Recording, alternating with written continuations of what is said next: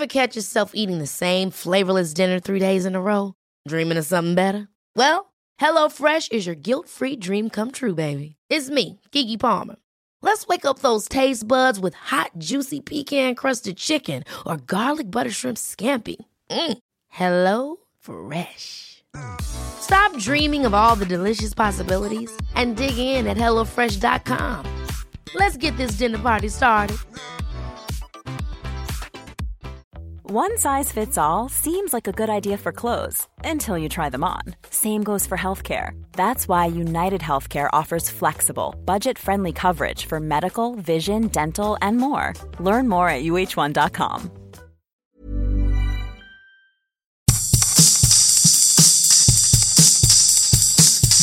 This is the mouth of man and earth. This is the mouth of man and earth. This is the mouth of man and earth. This is the mouth of man and earth.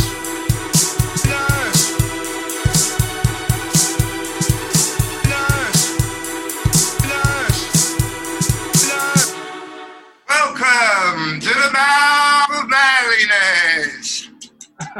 Right, well, it's a new one on me today. First ever interview over on Zoom on a computer, and first ever chat with someone in another country. So, yeah, I'm Nick Noyes. I'm normally here, and I've got Scott Sorry with me. Hello. Pleased to have you. So, where are you, Scott? I am in, where am I? I'm in Gorham, Maine, which is just outside of Portland, Maine.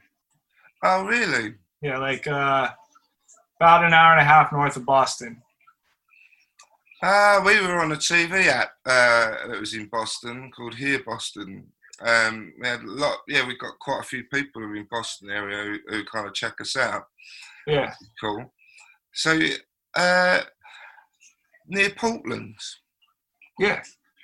Just outside of Portland. I always really like the look of Portland. I know Johnny Marr lived there for a few years. Really? Yeah, he did. Yeah. Wow. Moving back to the UK, because he was in what was the band?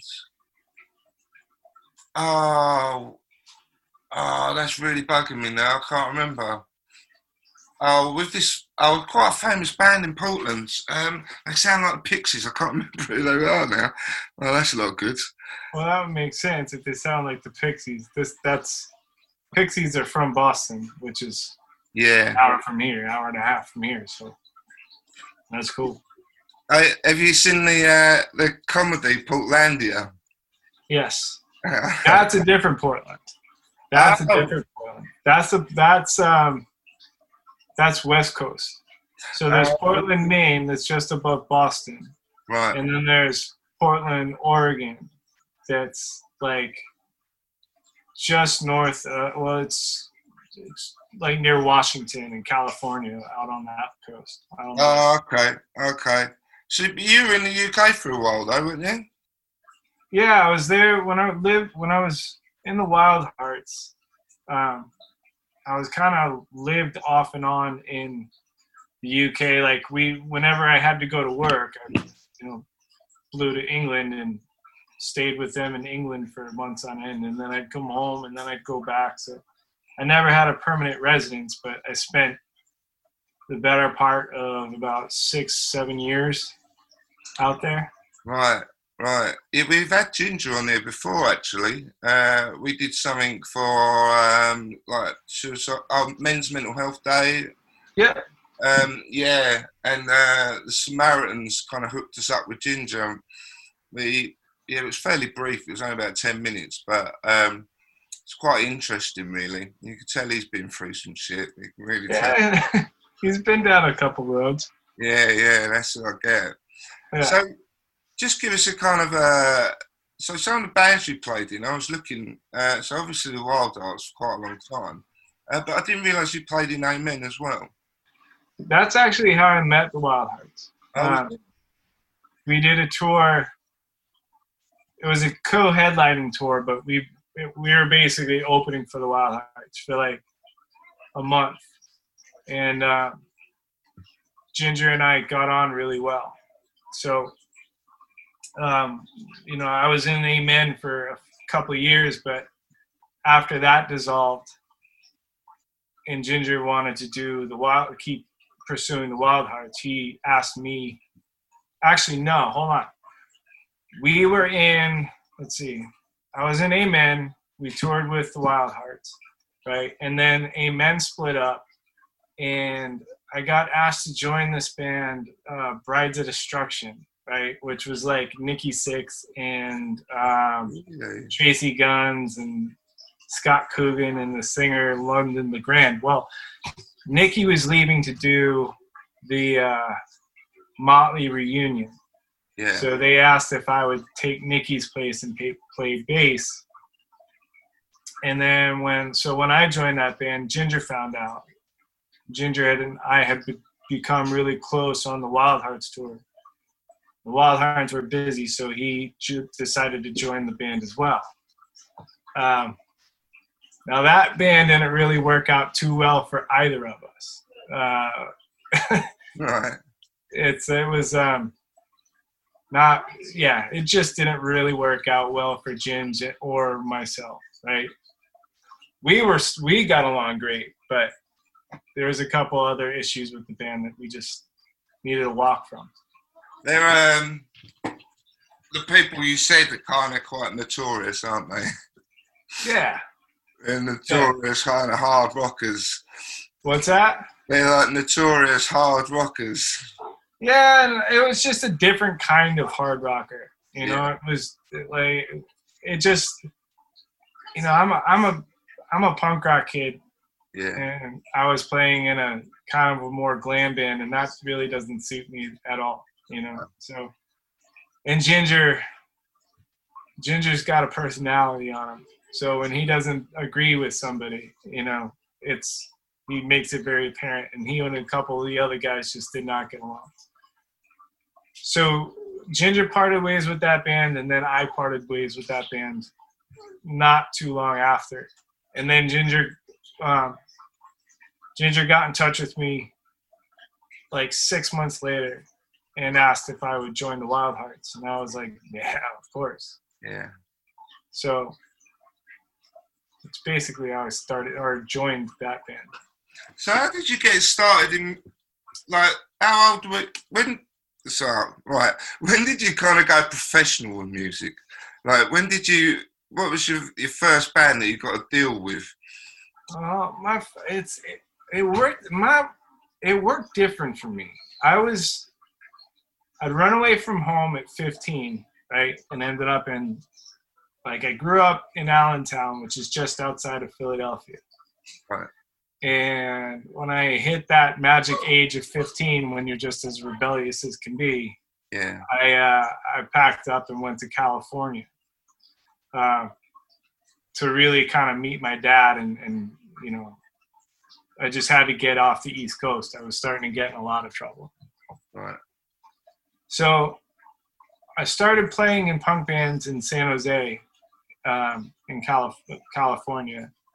And I just started meeting all these people, and all of a sudden, like, I think I was like 20. I played a show. The band I was in was this band 9 Past 9, and we were like a punk / I don't know. We were one of those bands. We were trying everything. We were doing like punk rock, and then we had a guy that would do hip hop, and it was cool. But when we were playing a show, and basically a couple of us were asked to go join this band as touring musicians. Right. And that band was signed to Warner Brothers. And I just I took the opportunity and kind of toured all over the place and met a bunch of people, and that kind of kept spiraling. I don't think I actually got a record deal until I was like 26, right? But No, that's probably wrong too. The first record deal I actually signed was that one with Brides of Destruction. Right. That was the first, but I'd kind of just bounced around from band to band, and I was always filling in for other people. You know, when someone would leave, they'd give me a call, and I'd go play with them for a bit. And like that's what happened with Amen. Like I met Casey Chaos in a bar in Berlin when I was on tour with a band that was opening for Queens of the Stone Age. Oh, really? And Casey and I was with Josh Homme, and Casey, Josh introduced me to Casey, and Casey and I got on really well, and for that 10 minutes, and then like he asked me to join Amen when Tumor left, and it's always been that kind of a thing. Like I've always been asked to join other bands that I really like at the time. But that's it. But that's it, though, isn't it? You're working, like you're doing it. Yeah. You're being a musician. Like the reason I used to play in bands, and I still play in bands, and I'm a guitar obsessive, and like. But I tried to make it for about 10 years before I kind of thought, oh shit, I need a job. Right. So that's why I was just interested, because I find it really fascinating. And it's like, oh, it's so cool. From my point of view, it's like, that's so cool. But you were saying, if you don't mind me asking, you said when you were 15, you like left. That's really young, isn't it? That's pretty young, so you must have been. Things couldn't have been that good for you to go. Well, things were starting to get crazy. Like, my mom's bipolar. She's got manic depression, right? Yeah. And it kind of runs pretty rampant in our family. Yeah. And when I was 15, I started like getting into my teenage rebellious point, but that was also fueled by, you know, my own issues that I was starting to have. Right. And then my mom didn't know how to deal with it because, you know, she hadn't been properly diagnosed. So she couldn't really handle me, and we were just like getting into really, really bad fights. And there was a part in me that just needed to get out. Like I needed to get away. I just had to get out of the house, right? So we were playing. I was actually playing a show with my very first band. We were playing in Allentown at this place called Scarlett O'Hara's. And we finished the show, and I literally went back to my house, grabbed my backpack, packed my backpack full of stuff, and split, right? And I went and stayed at this kid, Punk Rock Jeff's house.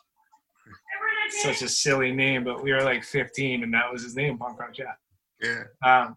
Went and stayed at his house and got picked up by the police that night. Or no, sorry, the next afternoon I got picked up by the police.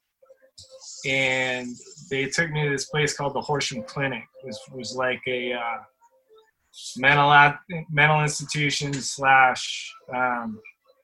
drug rehab place. Really? Yeah. And I was there. It was like one step away from being a like padded cell kind of a place. Really? Yeah. But were you like displaying any like massive mental health problems or anything, or was it you just had enough and you left? Probably both. Okay. You know what I mean? It was heavy-handed. What's that? Just seems heavy-handed, doesn't it? Yeah, but I think my mom was realizing that all of us had manic depression, right? Right. I'm not sure, like, she thought I needed serious help, right? Yeah. So she put me in Horsham. And they tried like putting me on lithium and all this stuff. Yeah. And while I was in that place,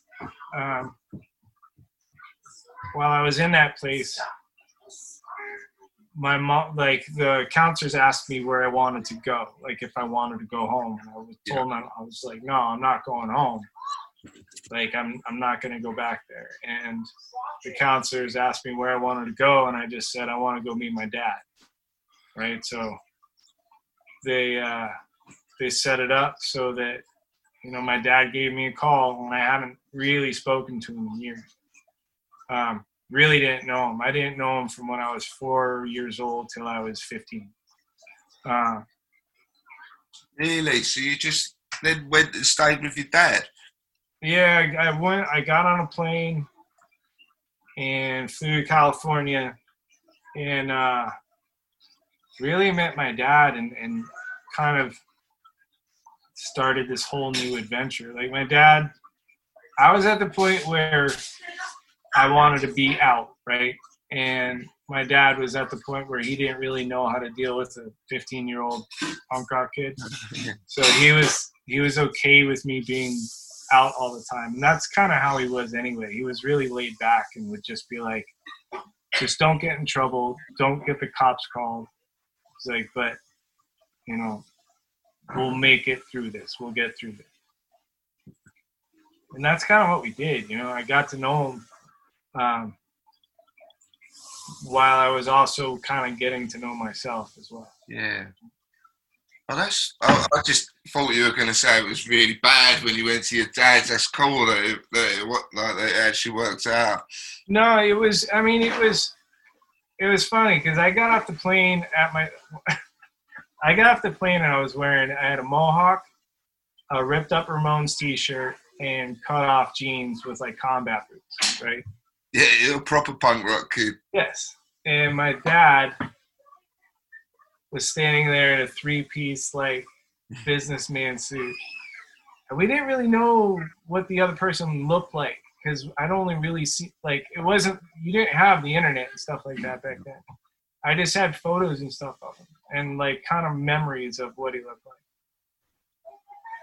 And then we were both kind of like, I came off the plane and I remember he looked at me and he gave me this look like, holy shit, I hope you're not Scott. And I think I gave him like the same look like, holy shit, you're my dad, right? And we just kind of stood there like sizing each other up for a couple minutes, and then we gave each other a hug and got in the car, and kind of that was that, you know. Wow, that's pretty heavy. So you said, so have you been diagnosed, Scott? Well, so when I went to my dad's, like I said, they put me on lithium, right? Really young to be on lithium. They put me on lithium, which when I was in Horsham, and the doctors there wanted me to stay on it. And when my dad I went and stayed with my dad, he took me to another psychiatrist. It said that he didn't think I needed lithium. He just thought that I was a wild kid, you know?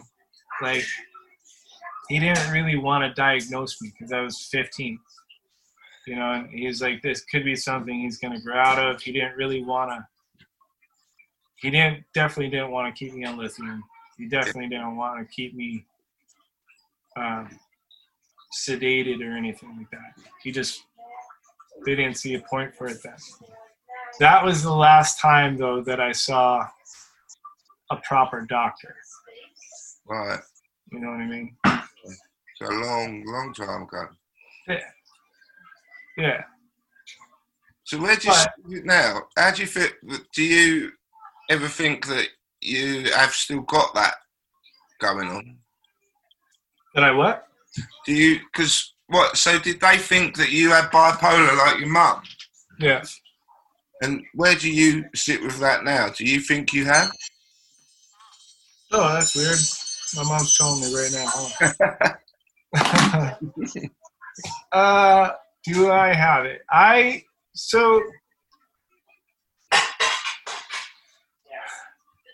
Yes. Okay. So my wife just told me from the other room that I do. I am. Yeah. No, I do. I'm nuts, and I know I'm nuts, and I don't mean to say that being cute. Like, no, I'm crazy. Like, no, I know. You know, I've got issues with aggression, and I've got issues with I've got a temper, and when I get down, I get really down. You know, I don't get it. It's not like a daily thing. You know what I mean? But when I get it hard. Right. You know, and it takes. I literally have to leave.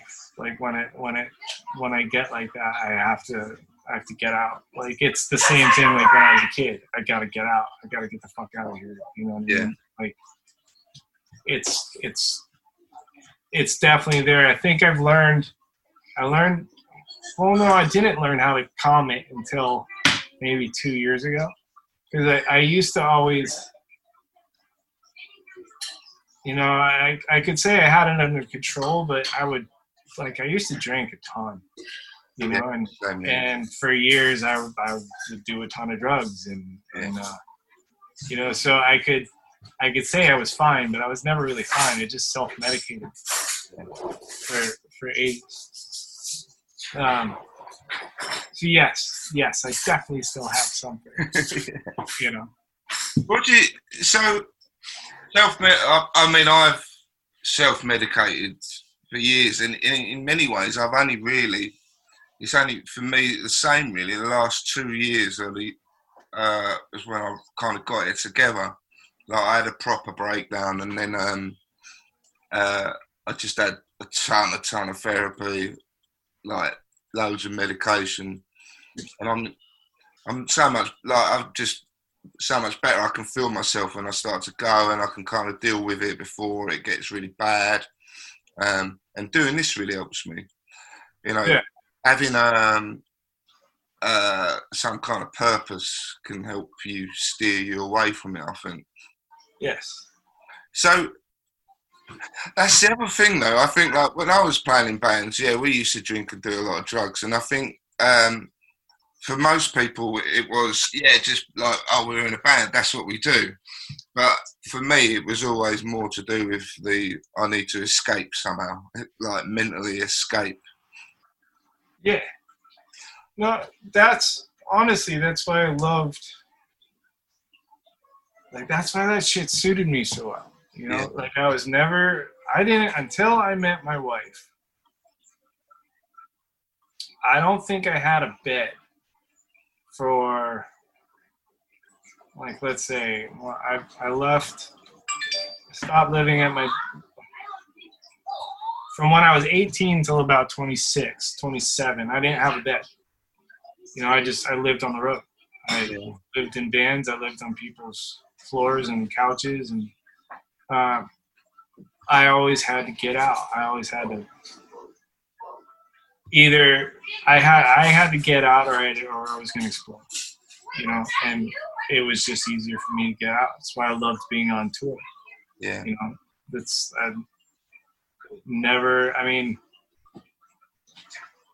I could just get as nuts as I possibly could, and it wasn't going to be judged. It was like, it's okay to be a maniac right now because I'm supposed to be a maniac right now. Yeah. You know, like I don't have to keep my shit together. I'm not supposed to keep my shit together. I can go fucking crazy right now.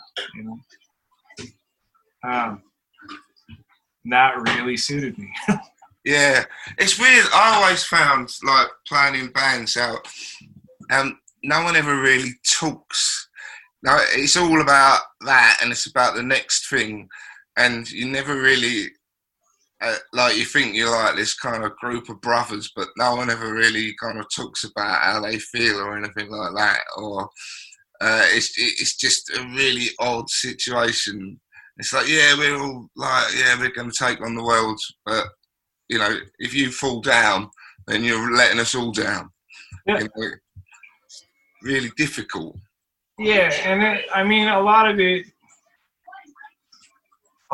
too is once you get to that point and you have a couple guys that are dealing with that within themselves, it doesn't come off like, let's have a chat about this.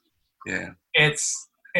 You skip that part of the conversation. You skip the let's have a talk and see how things are, and go straight to the I'm gonna knock you the fuck out. You know what I mean? Like, you skip the whole like let's be reasonable for a second. Yeah. You know, let's see what's actually going on, and you skip that and go straight from like let's go have a couple drinks and beat the shit out of each other. You know, like that's it. Yeah. And then when you do start like bringing up issues and stuff like that, it just no one wants to hear it, you know. Like, No. Oh, so you say that that's not just being in bands, is it? Like that's men are quite like that anyway. You know, men aren't very good at talking anyway. That's kind of why I do the podcast, because it's like, yeah, it's why it's called Mouth and Manliness. It's like, yeah, men are not allowed to talk. It's just talk sometimes. We're allowed to be like vulnerable and useless, and you talk about it, it's better. Yeah.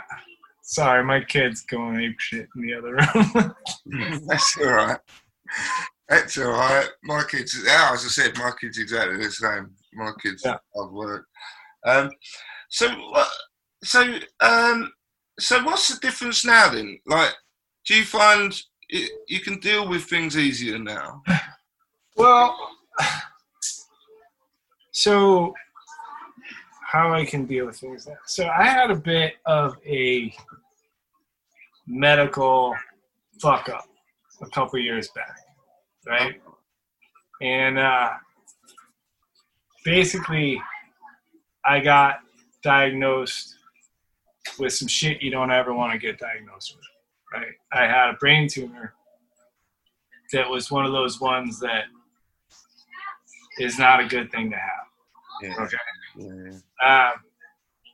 And I had a really successful surgery. I had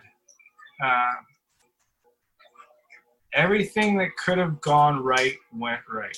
And if one of those things would have gone wrong, you and I probably wouldn't be talking today. Okay. And that was scary. That was 2 years ago. Oh, that was like, it was. The surgery was December 26th, 2017. Okay. And after that, I did a ton. Like I had a month off work. Right? They gave me a month off from my job. And for that month, I literally like sat and thought about where I was. And I just got this terrible diagnosis. And how am I going to deal with this? And what am I going to do? And you're really given the choice like that, right? Like you're given a choice to accept it, give into it, or accept it and do your best to beat it. That's really your only two choices. Yeah. And I decided that the fucker wasn't going to get me, and that, I've got a wife and 3 kids. Yeah. And I got a lot of shit I got to be around for. And that really flipped everything on its head. You know what I mean? Like it changed the way I look at life, and it changed the way that I even looked at like that aggression I was telling you about, and that constant like feeling like I'm gonna explode. It doesn't go away. It's always there, right? It's like that part, and it's just so stupid, but that part in the Avengers when they're like, Hulk get angry and he's like, I'm always angry, and then he turns into the Hulk and smashes it, right? Like, it's how I'm always angry, right? I'm always like, I've always got this little tick in the back of my head. It's just like, let's just go smash something. You know what I mean? Yeah. Angry is not the right word. Angry is not the right word. Destructive, I think, is better, right? Was that partly self-destructive as well, though? Oh, absolutely. Yeah. Absolutely. Because if, absolutely. But when after the diagnosis, I was like, okay, dude, like, everything you've done up to this point has got you to this point, and this is where you are, yeah. Right? Moving forward, if you don't change and actually deal with all this shit head on, you know where you're gonna be. Yeah. So you have to change, and there's no half-assing it. You got to change completely, right? Yeah. So that's what I did, and I started, like, I went completely sober. I hadn't done drugs or anything like that for years, but I still like drinking. Yeah. Cut drinking completely out. Went completely, basically vegan, and did all those, like, physical things that you can do. But then mentally, I started, like, doing a shitload of work. Like, I would listen to a ton of, like, try doing a ton of meditation and stuff like that. Yeah, I did that. I couldn't switch off. It's driving me mad. Well, nah, but the thing that I figured out about meditation is you're not gonna switch off, right? No. It's just kind of teaching yourself how to push those thoughts out. I've never been able to do it, but I still give it a shot every day because it does do something. It does help. Like, not every day, as much as I can. Like, those times that I sit there and I just get quiet. There's a breathing method that I started doing. It's breathe in for four counts, hold that for 7 counts, breathe out for 8 counts, right? So you're like,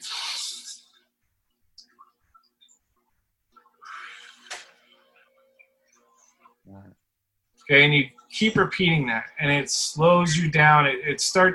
Your body starts mimicking, like, going to sleep. Okay, and I started running, right, and I do that at the end of my runs, and I'm a completely different person. Like, it's the days that I don't do it. My wife's like, you need to get out of the goddamn house and go for a run. Like, yeah. How long do you run for? Huh? How long do you run for?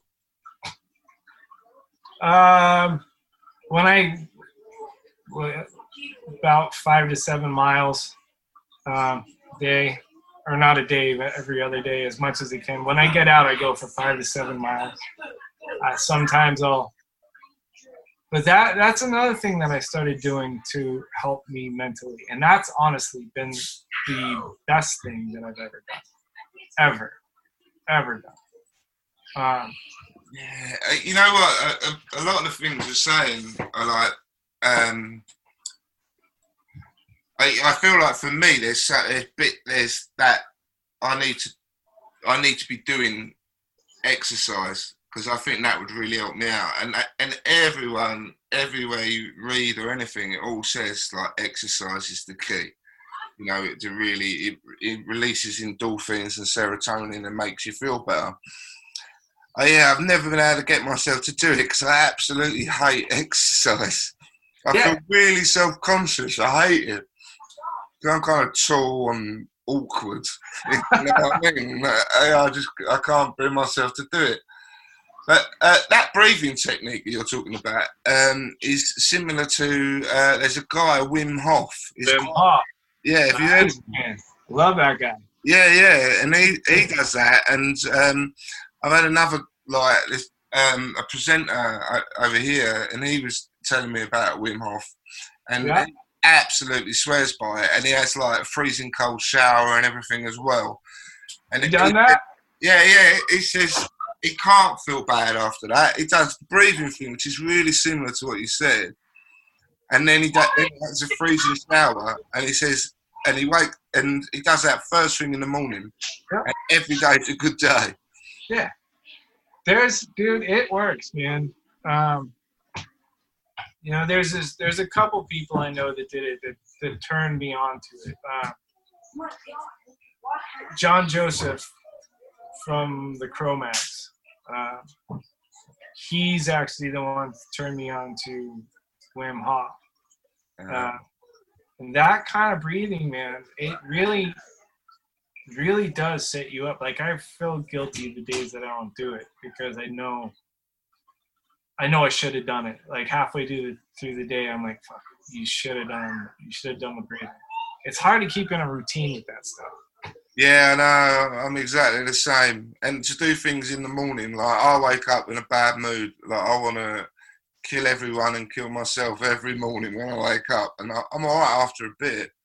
But then to actually kind of, like, I pretty much just get up and go to work. To actually do something in that gap between just seems like the hardest thing in the world.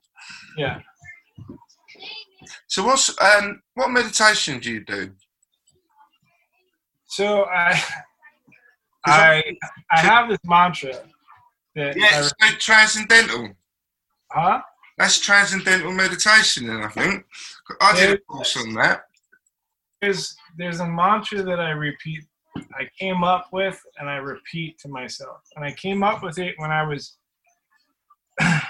went into radiation the first day, right? They put this like mask on your head. Yeah. And then they turn the machine on. You're like strapped with this mask like that. And it's a fucking weird place to be, you know? And I started panicking and because it was super claustrophobic. And I'm not a really claustrophobic person, but this thing's literally, it's formed your face, right? And you can't move. Anything like that. And I started kind of freaking out, and I just started saying, I'm healthy, I'm clean, I'm cancer-free. I'm healthy, I'm clean, I'm cancer-free. And then I said, I'm healthy, I'm clean, I'm cancer-free. The power to heal me is at work within me. I'm healthy, I'm clean, I'm cancer-free. The power to heal me is at work within me. And it just started being this thing that I repeat to myself. I repeat it when I'm running. I repeat it when I take a Wim Hof fucking ice shower, right? It's like with cancer, the one thing that I've always thought, and I'm not a doctor, you know, I don't think doctors have all the answers, but I feel like if this thing happened within me, right? Yeah. My body did it. My body holds the key to turning it off. Yeah. Right? There's a mechanism in me that can flick that off. That holds true for depression, right? Holds true for everything. Like, it's within you, and the fix for it, if it starts within you, for me, I'm not a scientist, I'm not a doctor, but for me, if the switch was flicked in me, then I can turn it off, right? So I came up with that mantra just kind of on the spot one day, and it's working, you know what I mean? Like, yeah. I think if you tell yourself and really believe that you're going to get through this today.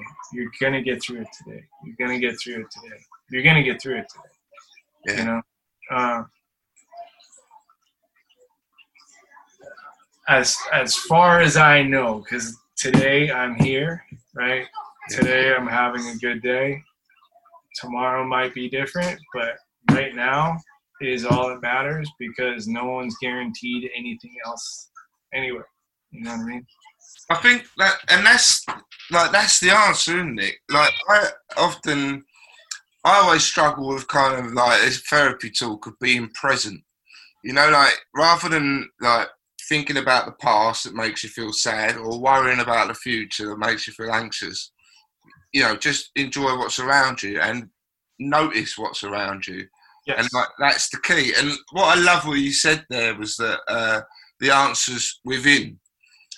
For me, for years, I was looking for answers elsewhere. You know, like, even if it's just, you know, like, oh, you know, my mates aren't bothered with me. You know, like, because you want things outside of you to kind of come along and fix it. You know, and it's like drinking drugs. It's like, there's an answer over there, but it's not.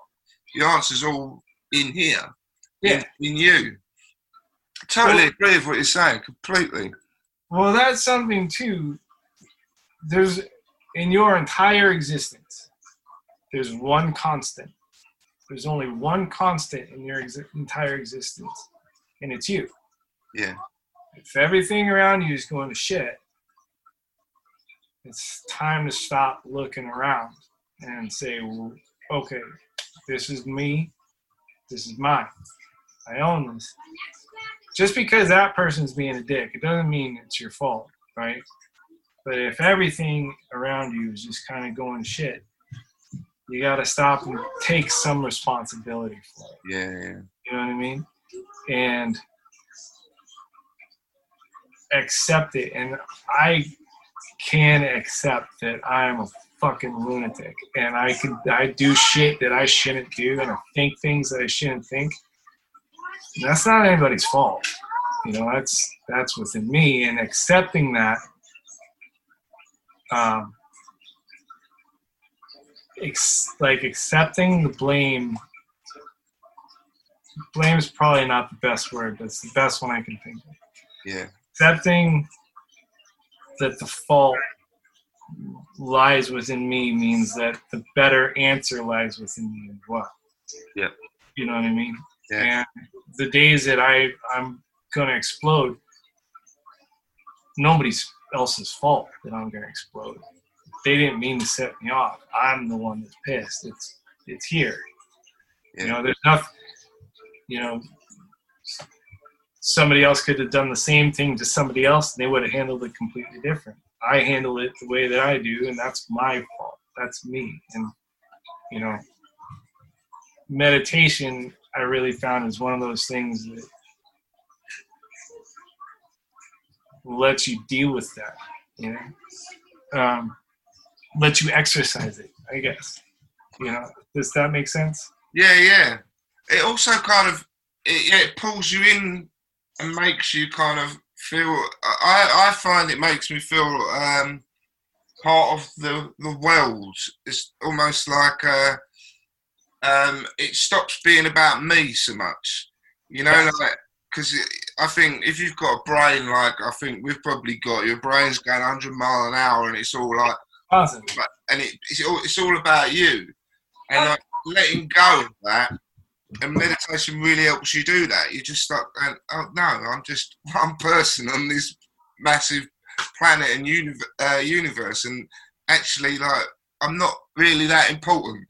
You know, I don't really matter that much. And there's something quite freeing about that, I think. No, it's totally free. It's totally like takes the pressure off a bit. Yeah. You know? Yeah, it takes the pressure off your brain. Your brain, just because, like, my brain's just always telling me I'm crap and I'm useless. And I'm like, well, then I start thinking, well, I can't be that bad, can I? Like, you know, like, you start actually kind of making sense of it, and you realise that it's just shit. Your brain's just telling you stupid shit, and you don't have to listen to it. No, And that's something else too. Like,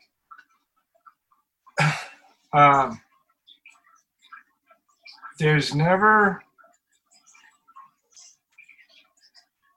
People say that people don't change, right? And I believe that, right? People don't change. What is in you, I think, is always in you. It's the part that you listen to that changes. Yeah.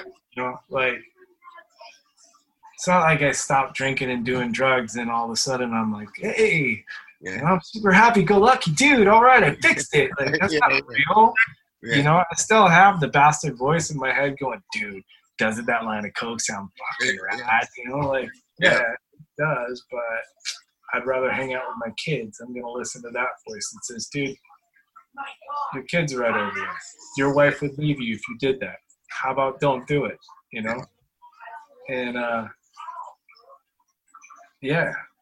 I think there was, saying like in the last 2 years things have changed, and that's one of the big things that changed for me. Like, I see this therapist, Peter, and he was saying, like, you can't control what other people do. You can only control how you think. And it is, and it's like, and he just explained like that your brain, if your brain's that way, it's gonna be a pain in the arse. It's gonna tell you to do things, but you just don't have to listen.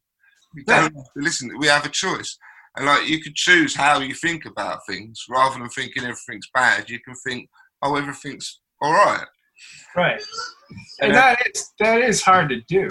Yeah, it is hard to do, especially if you're having a bad day.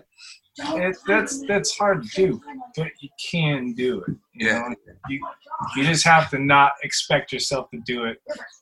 There's days that I'm just like, God, I'm nuts. I know I shouldn't be thinking like this, but I can't help that I am. And that's when you have to figure out some other shit to do. Hold on. We've got an autism meltdown going on in the other room. Oh no. Jerry, you smell. He stinks.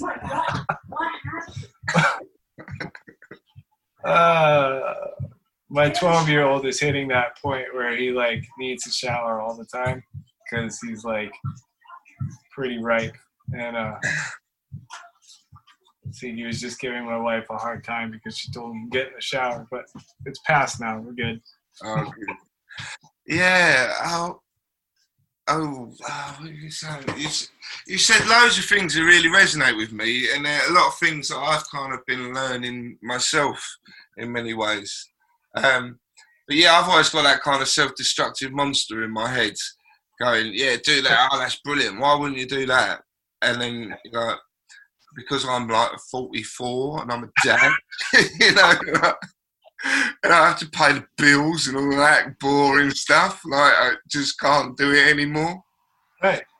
And, oh no, that's it. I loved what you said that, you accept that some days you don't have a handle on it and it's not good. And I think I used to really beat myself up over that. And like now I just go, oh, it's just a bad day. I'm not doing that well today. Doesn't happen every day. Probably like 1 or 2 days a week I feel like that. But I can accept it. It's just that and it's not forever, which I never used to be able to do.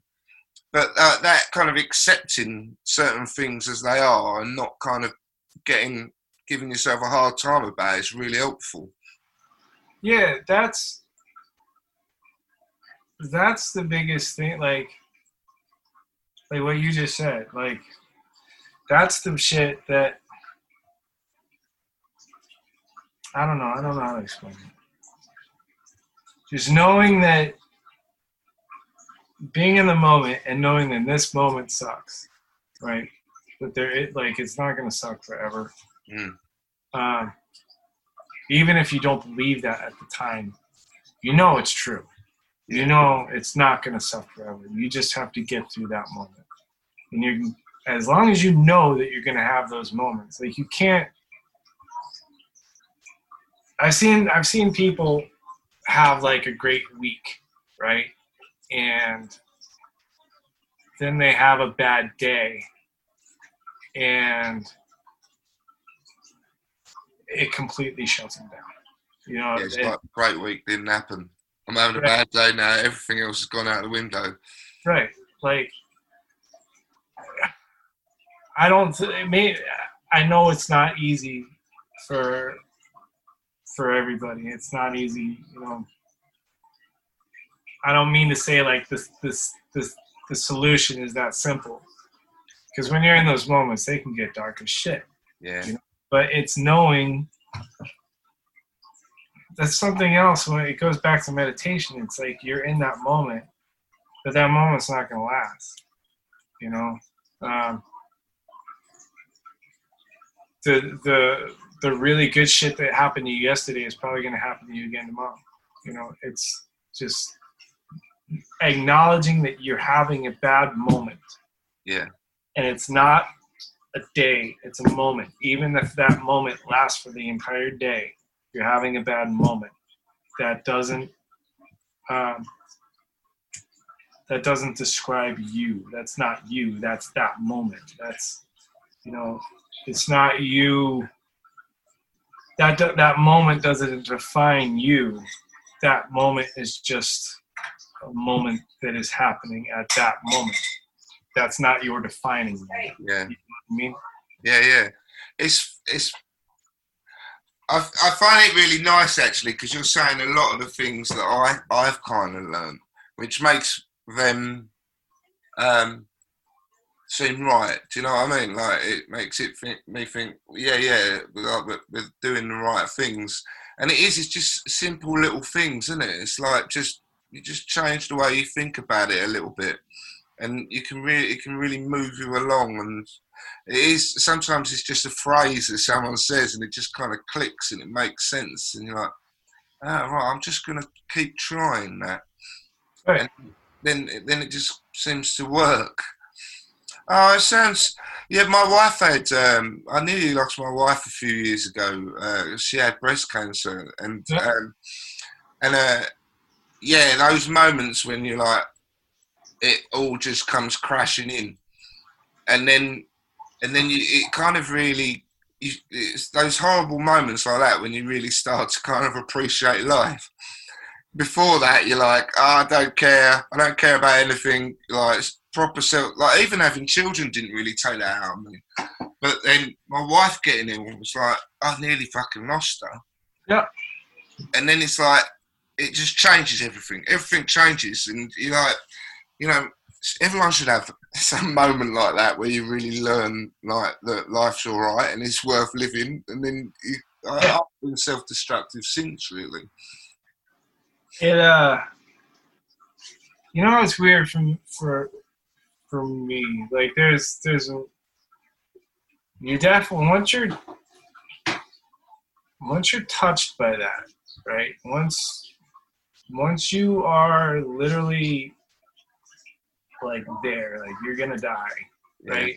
And you realize that.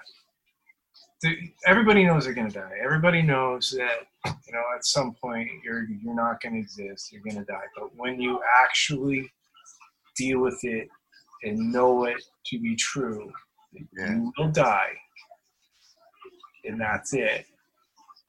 Like, it changes you, dude. It, like, life is different on the other side of that. You know, it's a different place, and sometimes it's a hard place because there's an innocence you have before you have to deal with it properly. And I don't mean like your grandparents passing away, because, you know, even though that's a terrible thing, but when you're truly devastated,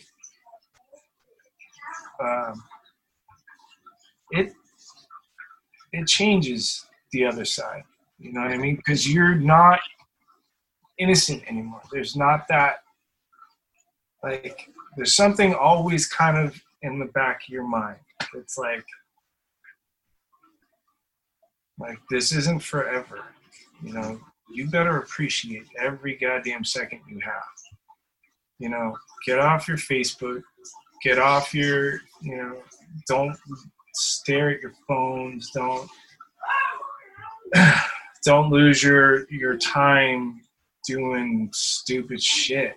And you know, like when you have a bad day, take it. It's a bad day. So what? Like, it sucks. That moment sucks. But there's so much more out there that is better than that, you know? You find, like I found, that just little things, just, you know, like the things that used to really piss you off, like just they just don't matter anymore.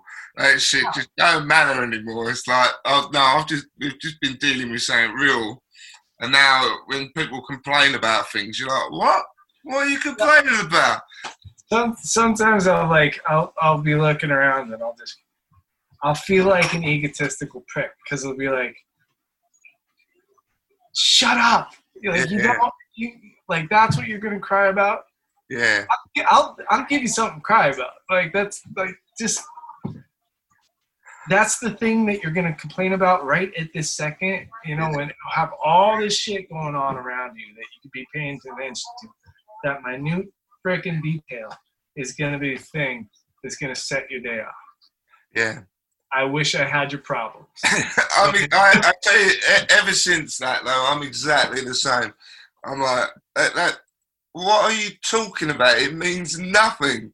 Like, if you've been through something serious, like, I remember just thinking, like, I had my kids and I thought I was going to lose my wife and it would just be me and the kids, and like, and my brain just constantly telling me that. Wow. And like, yeah, I mean, at the time, I kind of held it together because you kind of have to. And afterwards, it was when she got better that I totally fell apart because it was like, fuck, what have I been through? Like, but you just feel like, you just realise there's so much stuff. There's just so much stuff in life that's just unimportant. And yeah, you do feel a bit egotistical, but, you know, it's true. Yeah. It's right, it's fact. It's not, I mean, egotistical might not be the right word, but it's, you know, I'll never ever say,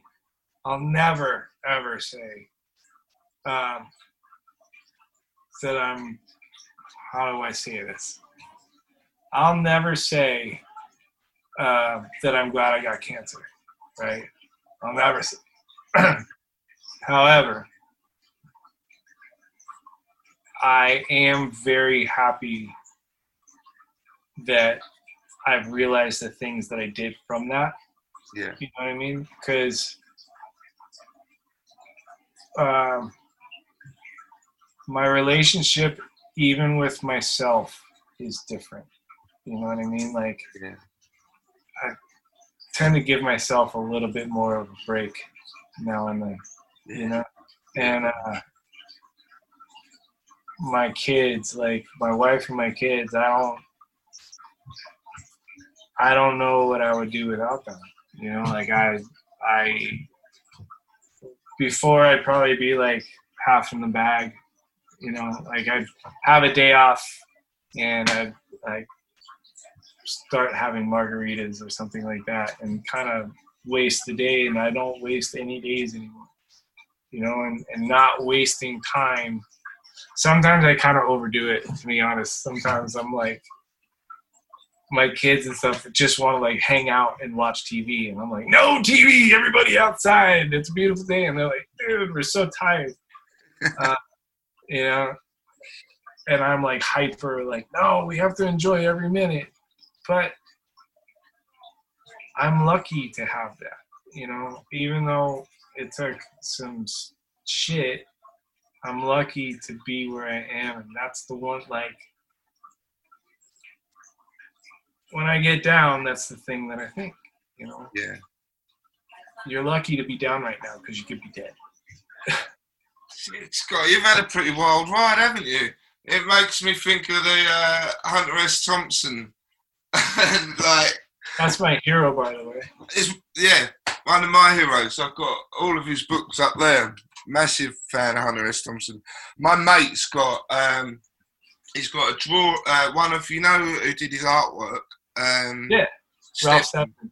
He's got a picture that was painted by Stedman, and then it was shot with shotguns by Hunter Thompson, Stedman, and William Burroughs. And it's got all the shot in it, and it's signed by them all, and he's got it in his house. And there's not much in this world that I like really, really feel jealous about, but I really want that. That's I'd love awesome. to have that. That's awesome. He recently he bought Hunter, he bought a letter that Hunter had written to someone asking him for speedballs, and he bought that for like 800 quid. Like, yeah, I get it though. I get it because yeah. It's but he was. It's funny because he must have had things going on as well, mustn't he?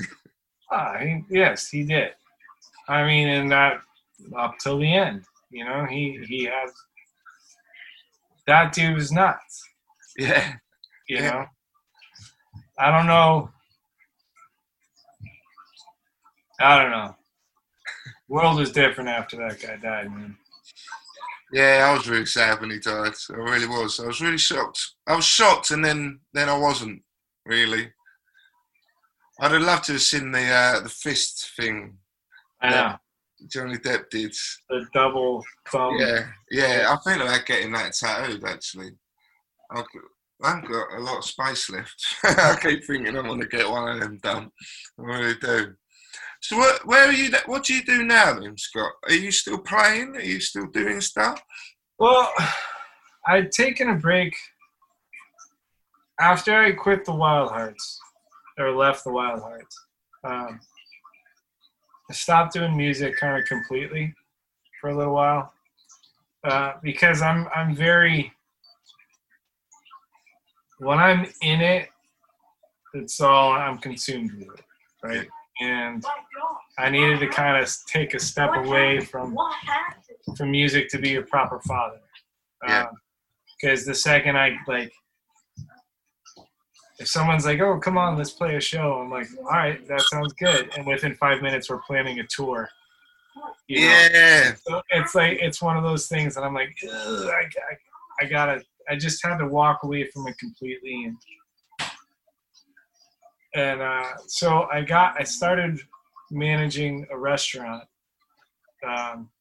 here in Portland after kind of jumping around to a couple things. And I got into the restaurant industry, which is what I grew up doing before I got in music, or before I started playing in bands.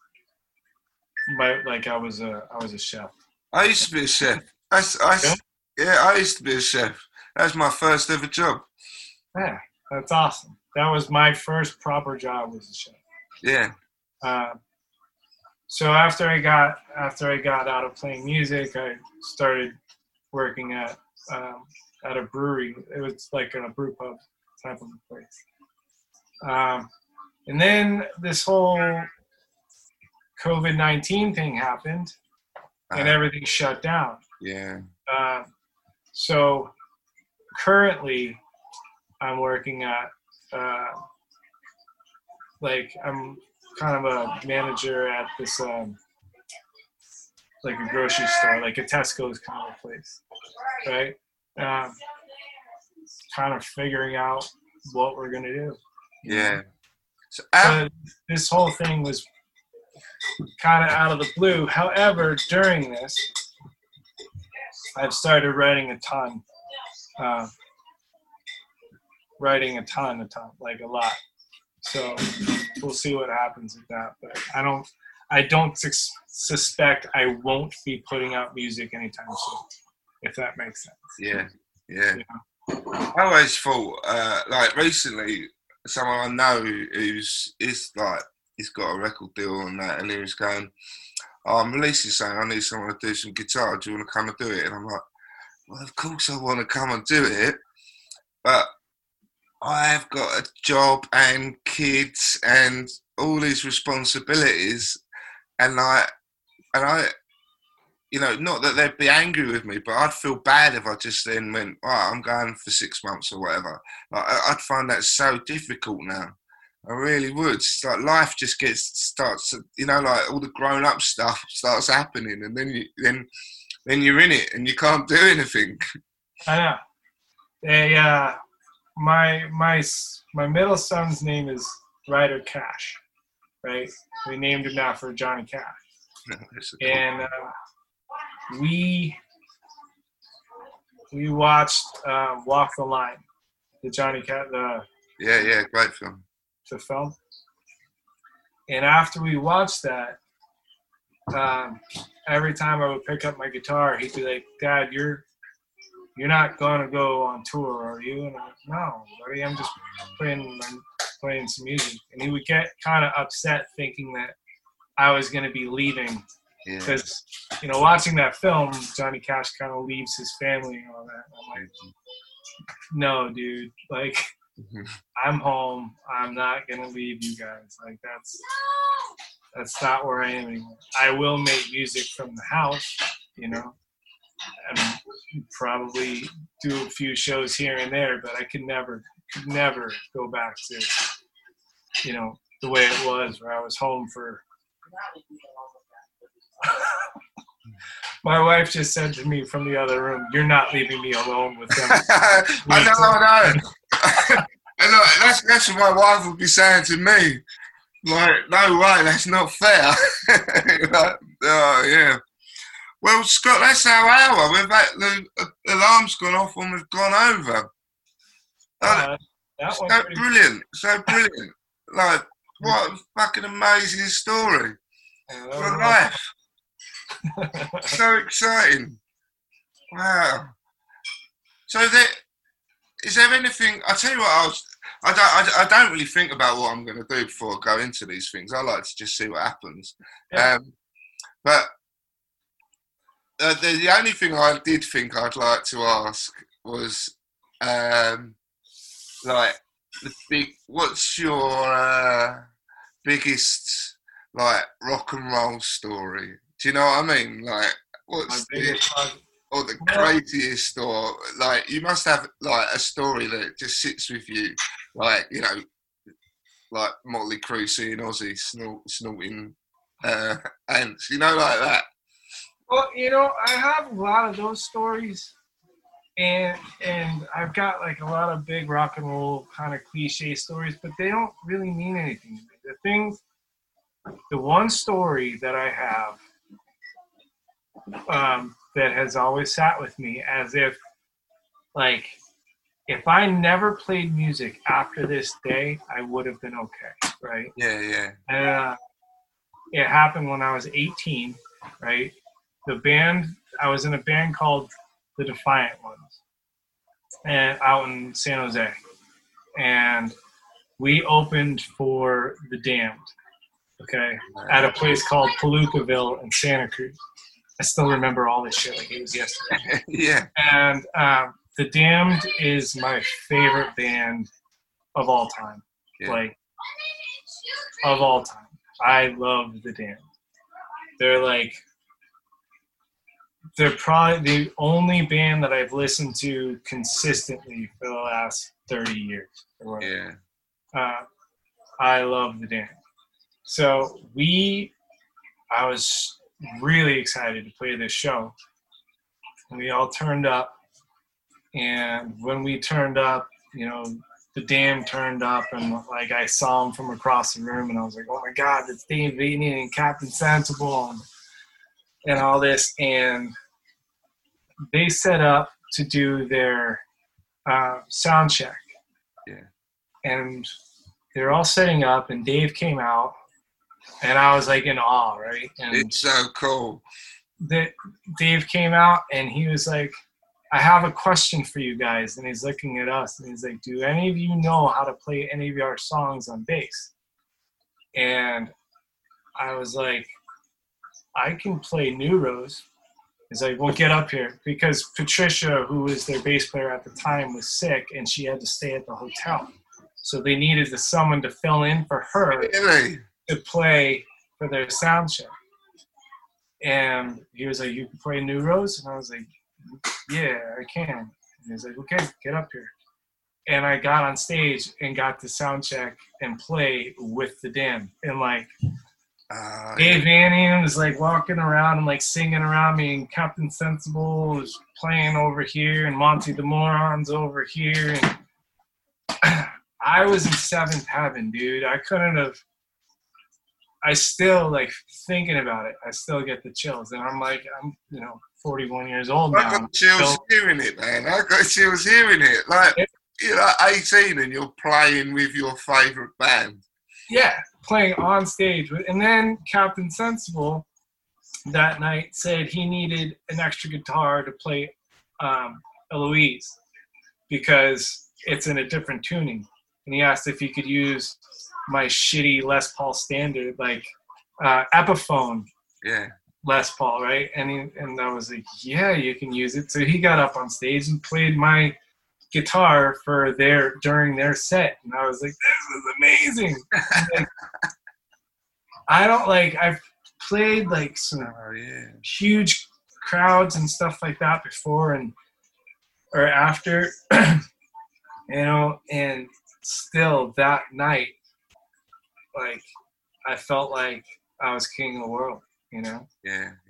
It was the coolest rock and roll night of my life. Everything after that was great. I appreciate every second of it, but that one night, everything else could have not existed. I had that one night, Yeah. Oh, that's brilliant. That's perfect. What a perfect thing. And what a perfect, that ends it beautifully. I love that. Well, I just got to say thank you so much, Scott. Like, it's amazing. We just talked on Messenger the other day, and like now we're doing it. It's brilliant. So cool. Thank you so much. Thank you. I will message you when it goes out, if you don't mind, like, sharing. Just absolutely. Just trying to help as many people as possible, really. Thank you so much, mate. I really appreciate it. It's great. It's so cool. I feel like I want to give you a hug. All right, mate. We'll leave it there. Thank you. Thank you so much. Thank you, Nick. All right. Take care. Bye. Bye. This is the mouth of man and earth. This is the mouth of man and earth. This is the mouth of man and earth. This is the mouth of man and earth.